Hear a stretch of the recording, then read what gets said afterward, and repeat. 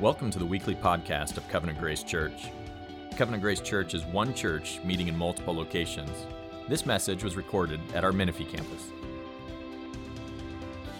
A church that truly loves the Word. And we've been blessed, I can say this especially since he's not here and gets embarrassed, but we have a pastor that loves the Word. Today's passage is in next week too. We're going to be dealing with nurturing a desire for the Word, okay? But I was studying for this sermon, and on, I forget which day it was, I think it was Friday, I get a ding on my text, right? It's Eric. He's talking about the Psalms. He's getting really excited. And then ding, ding, ding, ding. I got 10 dings.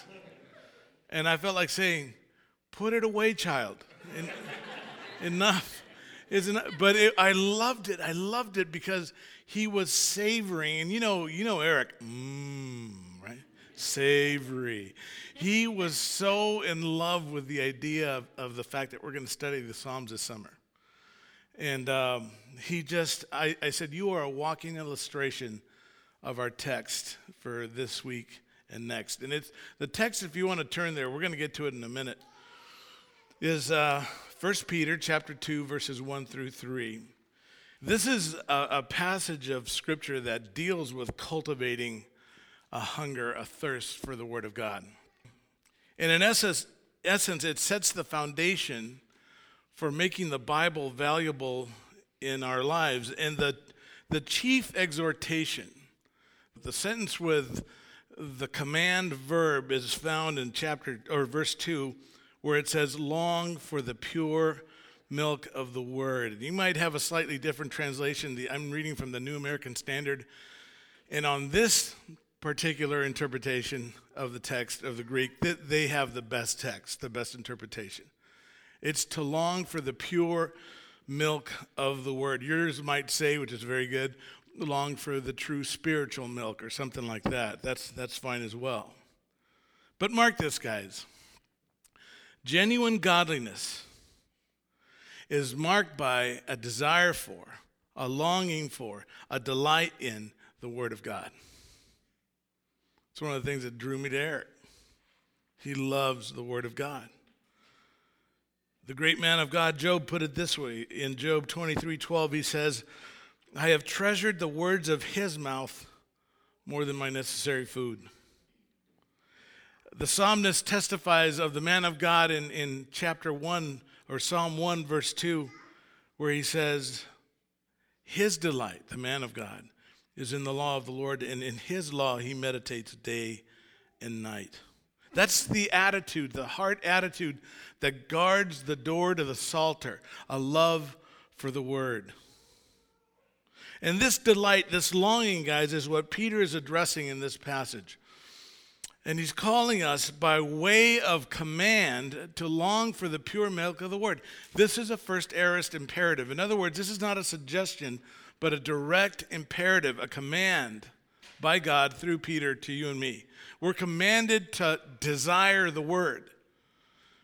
And when I first started considering this passage a while ago and studying it, I was kind of perplexed by that. How can you command to someone to desire something, right?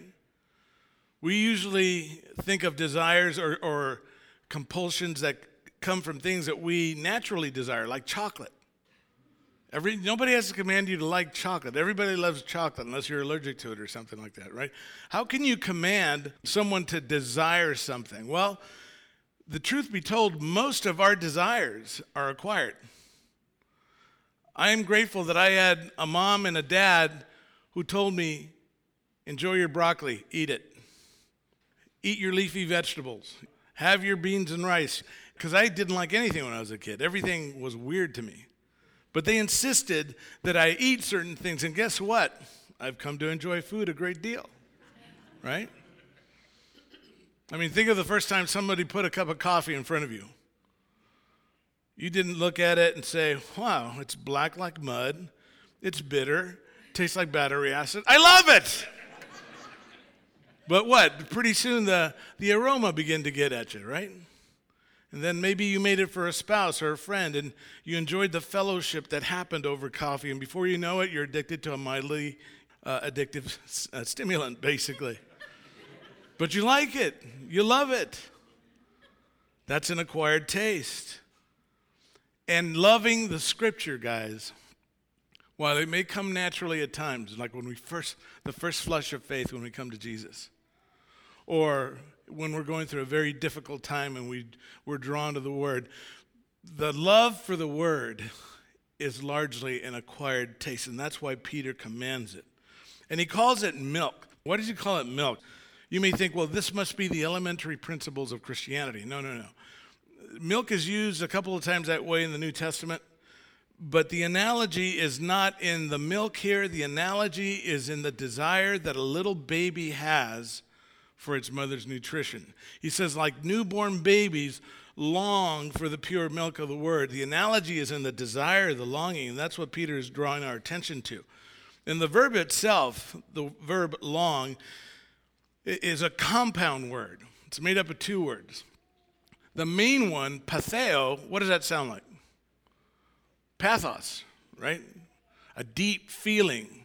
To that is added a prepositional prefix. It's augmented by a preposition.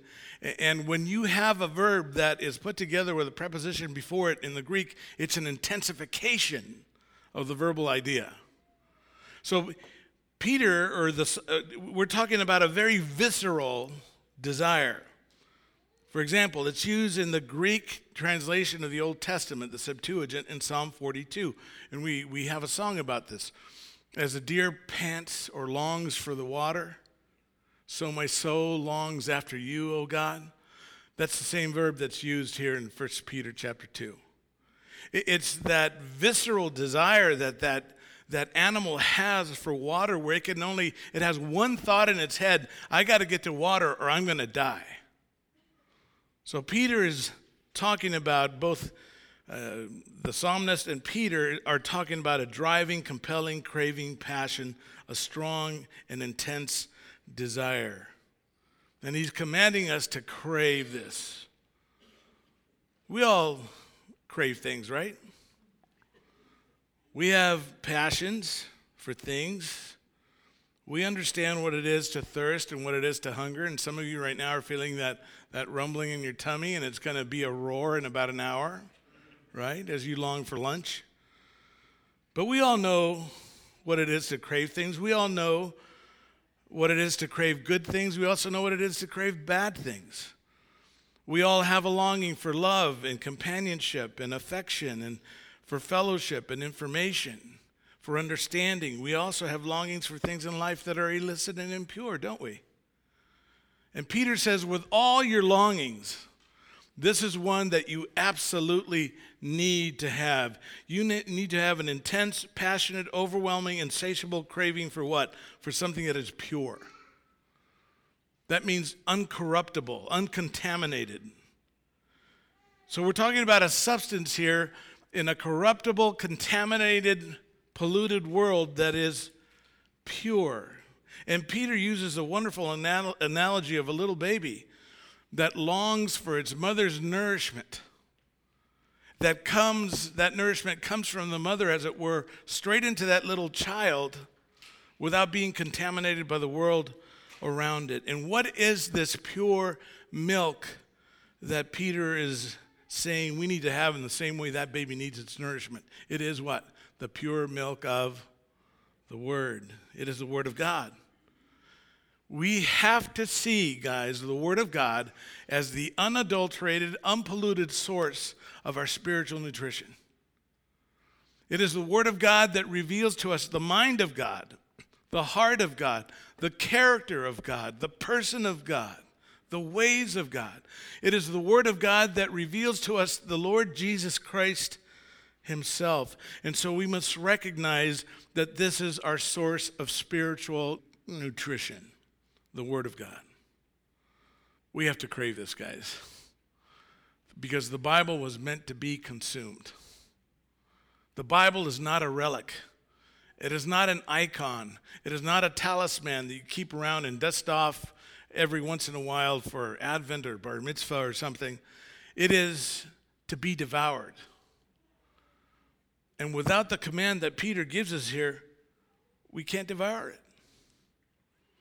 We have so much available to us in terms of just food, nutrition, and spiritually speaking, pulpits and pastors and podcasts and commentaries and stuff online. We have things available to us at the click of a mouse. We have in fact, no generation in the history of Christianity has ever had so much good nutrition available to it. But unless we embrace this command that Peter's giving us, it's all rather useless to us, right? We need to crave for the pure milk of the Word.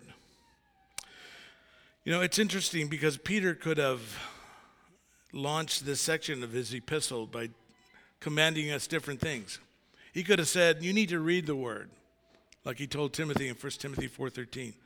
Or you need to study the Word, 2 Timothy 2:15. Or you need to meditate on the Word, Psalm 19:14 and Joshua 1:8. Or you need to teach the Word, 1 Timothy 4:11. Or you need to preach the Word, 2 Timothy 4:2. Or you need to search the Word as noble Bereans did in Acts 17:11. Or you need to wield the Word as an offensive weapon in spiritual warfare, as Paul reminds us in Galatians 6:17. Or you need to hide the Word in your heart, as we're reminded in Psalm 19, verse 11. All those things are essential. Read, study, meditate, teach, preach, search, wield, hide. But without embracing, again, this basic command by Peter, it's all impossible. I know people who are really struggling in their Christianity, but they have no appetite. And if you don't have appetite, you get sickly, right?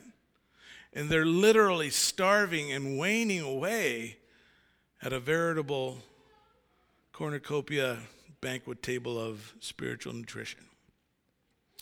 Peter says you gotta crave the Word in the same way a baby craves milk. Babies crave milk, right?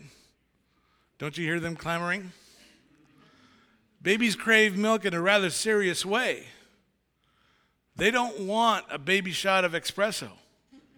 They don't want the things we want. They want their mother's milk. And guys, this is where godliness begins. This is where godliness is sustained.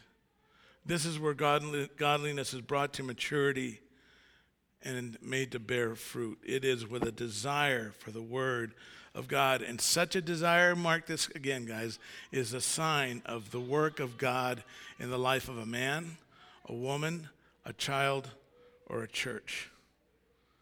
That desire for Bible study, where Bible study is not something that is a duty or a chore or something that you do legalistically because of fear or intimidation or because it's an assignment.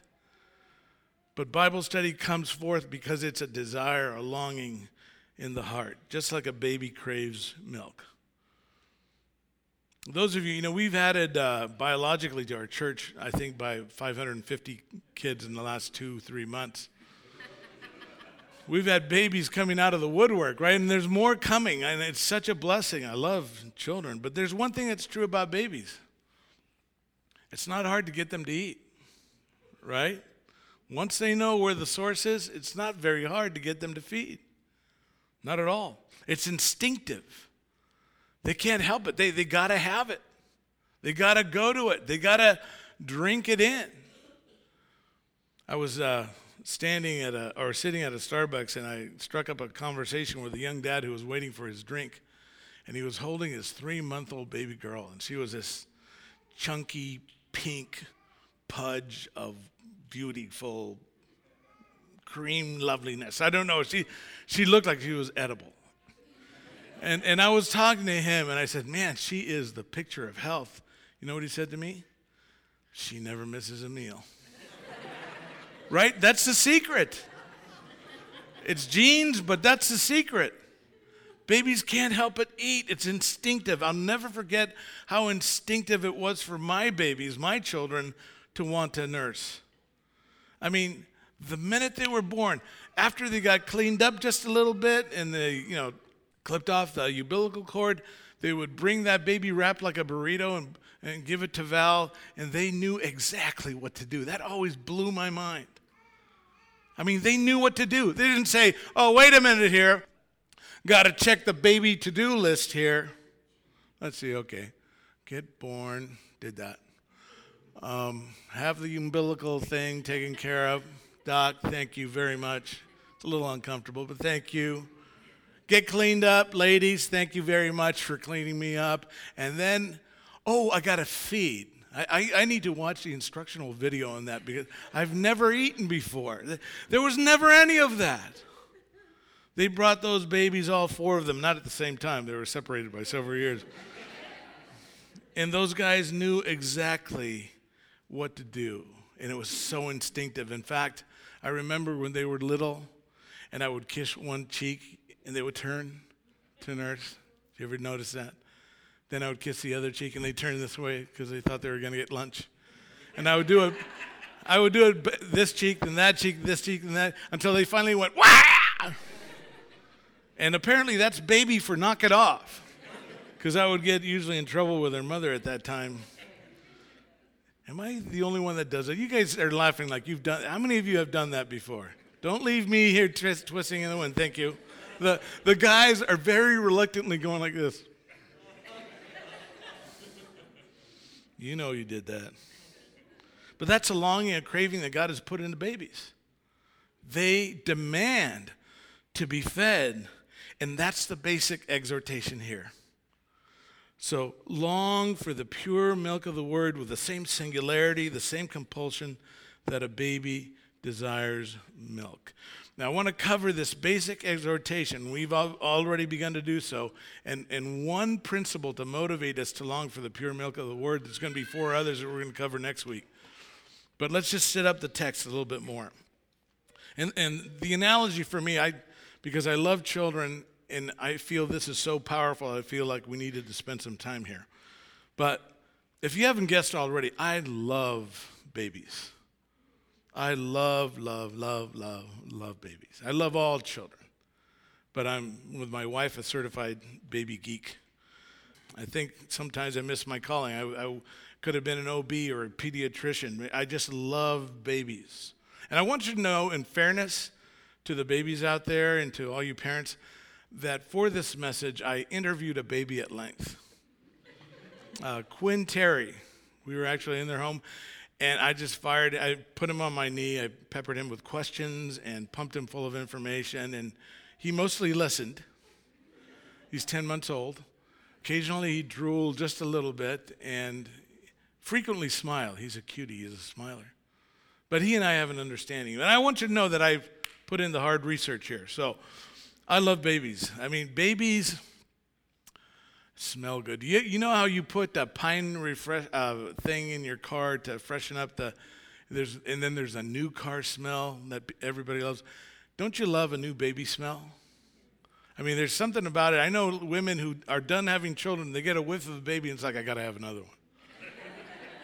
Babies, there's that new baby smell. Babies smell good, generally. They feel good. They're squishy. Good squishy, not bad squishy. Bad squishy is like a overripe avocado. They're good squishy. They're amazing miracles. They're amazing little biological machines. I could get lost in staring at a baby for hours because they're amazing. And those of you who are parents know that they're treasures beyond description in this world, right? Apart from our spouse and salvation, there's no greater gift to me. I love babies, but I want you to understand a couple things about children, especially, babies. And one is that they are literally antisocial. Babies are absolutely antisocial. They bring nothing to the table in terms of giving, except maybe a diaper to change. They don't do anything for you, right?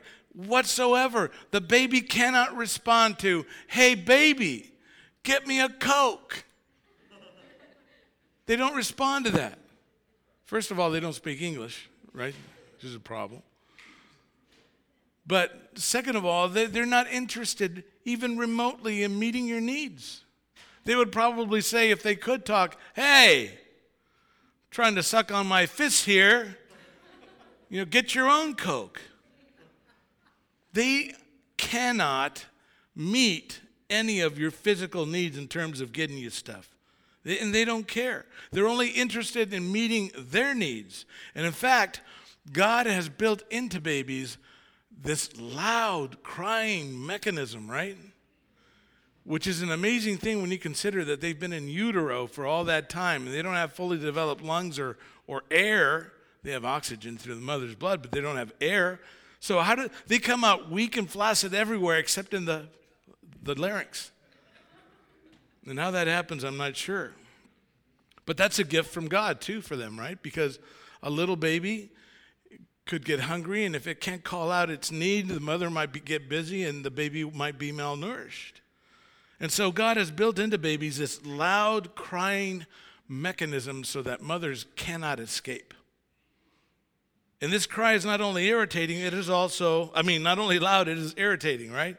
So you want to quelch it, to stop it in any way you can as soon as you can. And that little baby doesn't care if you're in the middle of a worship service or a wedding or a funeral, or if your team is at the 1-yard line and you're about to score in the Super Bowl and win the championship. Of course, if you're Seattle, you just throw an interception at that point. That was for my niece, Monica, who lives in the Northwest, just in case she listens to this podcast. I love you, Monica. I really do. Right? But they don't care. Babies, flat out, don't care. They're antisocial. Second thing, and you probably know about this, and it's related to the first, and that is that babies are completely selfish. They don't care about meeting your needs. Their motto is feed me now, or life is going to be difficult for all y'all, as they say in Texas. I'm convinced, in fact, that if babies had weapons, they would use them. If a baby could pick up a large zucchini and whack you upside the head to get your attention and give him a meal, it would do it. You say, now, Marcelo, you're baby bashing. What's your point? The point is this, guys, and it's the exhortation. You see, that's the singularity and the compulsion with which babies want their milk. Am I right? That's the point. And those little rebels come into this world knowing and understanding the desperation of their condition and their gripping need for nourishment. And that's what Peter's talking about here. We need to always stay hungry for the Word of God, guys. Because if we don't eat, we're in a very dangerous place. If we don't eat, we become spiritually sickly. That means we're susceptible to the enemy's lies. Paul says that he has great cunning craftiness. He's a great liar. He's a father of lies, Jesus said. If we're not strong spiritually because we're not eating the word of truth, we're going to be sickly and susceptible to lies. We're going to be susceptible to the world's diseases. Greed, anger, lust. So we need to always stay hungry for the word. It's a craving that we must nurture and feed, if you will. Got to stay hungry. And you say, well, if you stay hungry, then that's not very satisfying, because if you're hungry physically, you want to quelch it so you can stop being hungry. You're telling me to stay hungry. How is that productive? This is the kind of hunger, guys, that satisfies. It's divine math. It's what Jesus was saying in the Sermon on the Mount. He said, blessed are those that hunger and thirst for righteousness. For what? They shall be satisfied. This is the kind of hunger that satisfies. You know, there's a reality and a truth that as we grow in Christ and grow to know Him through the Word, there are many satisfying realities that we come to know. It's spiritually gratifying and satisfying to know Jesus. But we must always stay hungry, because if we don't stay hungry, our appetite will diminish And surrounding this basic exhortation that Peter gives us, long for the pure milk of the word, there are 5 principles that motivate us to stimulate a hunger for the word.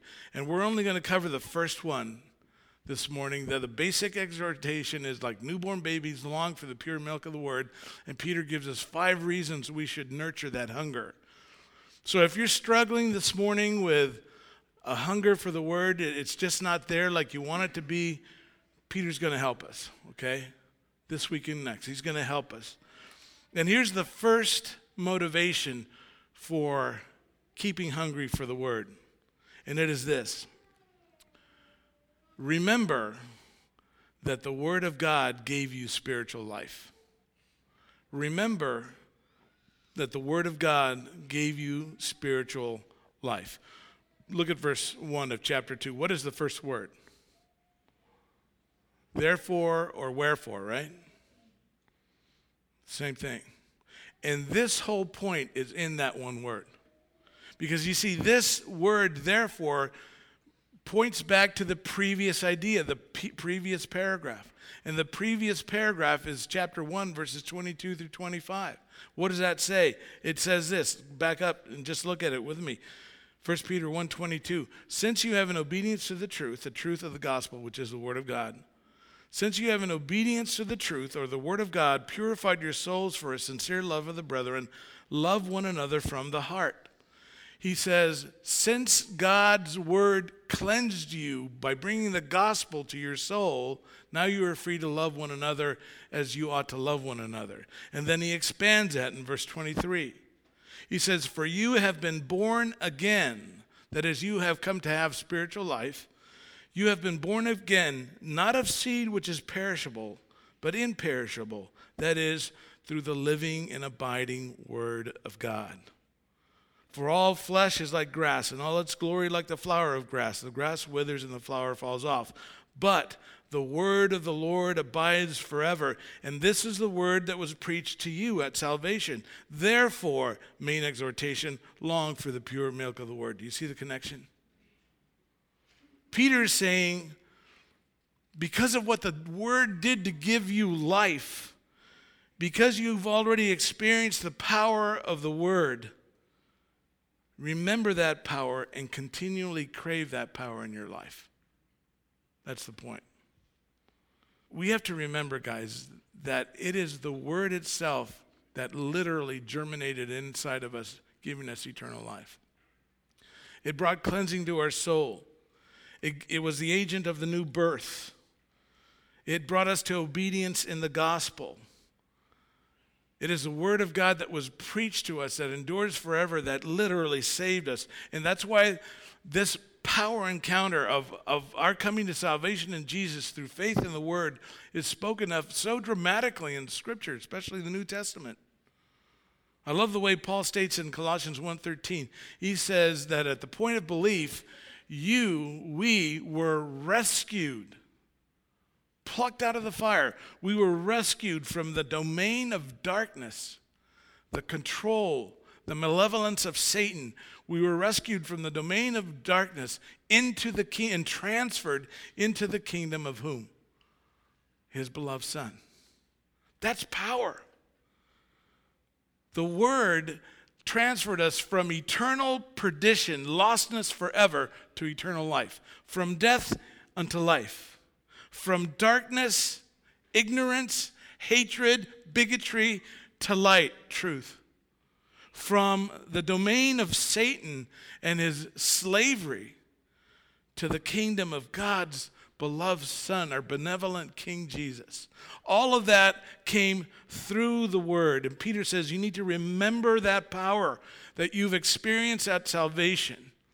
And you need to crave its continuance in your life. That's the point. Remember that the word of God gave you salvation.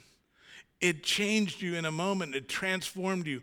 Remember that power and long for it continually, because what the word could do in salvation, powerful as it is, it can do in your sanctification day to day. The word gave us new life, and it alone can sustain, enrich, and embellish that life. But we need to remember that the Word of God gave you life. James 1:18 says this, the first pastor of the first church in Jerusalem, the first church ever, the Lord's half-brother, James said this, in the exercise of his will, God's will, he brought us forth. That's a synonym for new birth. In the exercise of his will, he brought us forth. How? By the word of truth. In Matthew 13, the seed that falls to the ground and issues forth in life is the word of God. Philippians 2:16 tells us that it is called the word of life. Hebrews 4:12 says it is the living word. My words, God says, give life and sustain life. And let me just give you an aside, because this is a very important practical application. When you and I share the gospel, absolutely major on the scripture. Bring the word of God to bear, because it is the word of God that is the eternal seed that germinates into eternal life. Val and I spent the first year of our marriage in West Lafayette, Indiana. I took a year off seminary, and Val was finishing up her degree, her master's in speech pathology, and we spent our first year of marriage there together, and met lots of really wonderful people, shared the gospel with a lot of people, and one young man by the name of Troy Bentz came to faith in Jesus. And Troy is a brilliant man. He was a double engineering major at Purdue, known for engineering. He was in ROTC and wanted to become a naval aviator, which he became. Very bright guy. But in the last 6 months of our stay in West Lafayette, I got to disciple Troy, and I got to just pour a lot of truth into him. And then we sent him off. I remember feeling like a father. The guy was my age. It's strange how that happened. But we sent him off to Pensacola flight school thinking, oh, man, he's going to be hanging out with sailors. This is going to be tough. But the Lord was with him. And when he was there, he met another soon-to-be aviator by the name of Bob Bergman. And Bob was just a general agnostic into his career, not really believing in God. There's something out there, but he didn't know what it was, didn't care. And he was pretty much a pagan, you would say. He had a girlfriend, and they were living together, and the girlfriend's name was Kim. And she was into New Age stuff, mysticism, crystals, reincarnation, that kind of thing. And Bob and Kim took a liking to Troy because he was alone. And one night they had him over for dinner, and Troy was making his way over to the apartment for dinner and said, Lord, he's praying, if you want me to share the gospel with these people, if now is the time, open the door. I'm available, basically. Well, they had a wonderful time that night. They had dinner, talked, laughed, had a great time, and not a spiritual conversation comes up. And it's getting to be about 11 o'clock, right? And Troy is thinking, man, I am so tired. And Bob was tired too. He was falling asleep. He said, I got to find a way to just get home. So just as he's getting ready to stand up and excuse himself to go home, all of a sudden Kim says, so Troy, what do you think about reincarnation? And it's like, oy. He didn't say this, but why that question now? How do you detangle the inscrutable? And he just sat there for a couple of seconds of silence. He was stunned. He said, really, Lord, now? And he said, while he was sitting there, a verse of scripture flashed through his mind. Hebrews 9:27. And he stood up and he said, well, Kim, Bob, what the Bible says is that for inasmuch as it is appointed for men to die once, and after this comes judgment. In other words, you don't get to do it over and over and over again until you get it right. It's not a loop, it's linear. You're born, you live, you die, you're judged. And he said, thanks very much for dinner, bye. Walked out. Which I don't know if that made it into any evangelistic manuals. I don't think he had dropped the Bible bomb and leave, thing. But the next morning, Bob Bergman is hunting for Troy. And he sees him over here, and Bob's not looking good. He's stressed out. He's got dark circles under his eyes. He's agitated. And he comes up to Troy and he goes, Troy, we got to talk. We got to talk, man. That Bible thing you said last night, Kim and I argued all night. What is this Bible thing? What is this Christianity, Jesus thing that you believe in? Will you come to our house and tell us about it? In most manuals, that would be called an open door, I think. He didn't. Make a long story only slightly shorter. Bob and Kim both came to faith in Jesus Christ shortly thereafter. And they quit living together. They moved out. They went to a good church. They got counseling. They got married. And for the last 30 plus years, they've been raising a family of 4 in the ways of the Lord.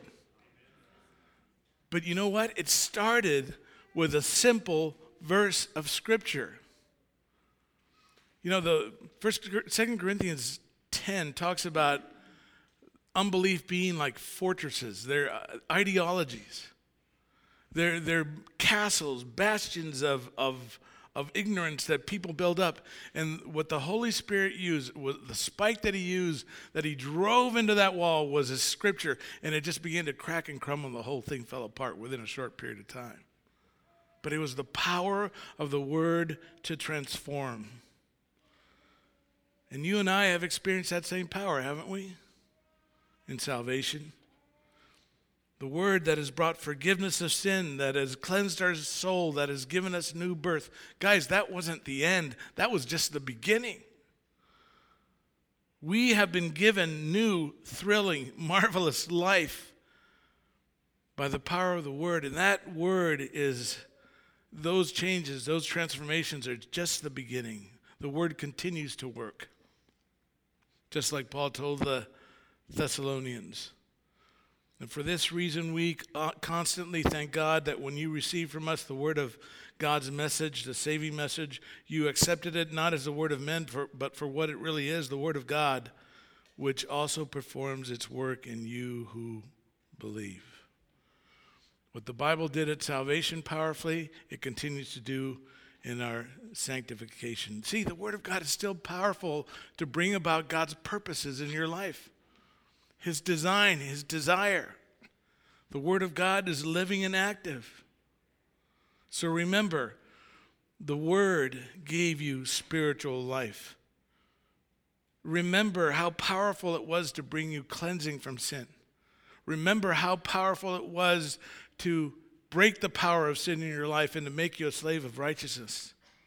And remember, that power is still available. And that power ought to be a motivation for you and I to desire the milk of the Word. It began the change and can alone sustain it. While the worship team comes up, let me just close this in a word of prayer before we take communion together. Heavenly Father, thank you for just this marvelous reminder of the power of your Word. It literally rescued us from perdition, Lord. It opened our eyes to see. It broke down our ignorance and our bigotry towards you, toward your Word. And you saved us through the Word. And now, Lord, you want us to continue to grow and to become more like our Savior, the Lord Jesus. And that transformation happens day by day, bit by bit, through the power of your Word. Help us to remember that, and by so doing, long for the pure milk of the Word. We pray in Jesus' name. Amen. You've been listening to the weekly podcast of the Menifee campus of Covenant Grace Church. If you would like to know more about Covenant Grace Church, visit us online at covgrace.org.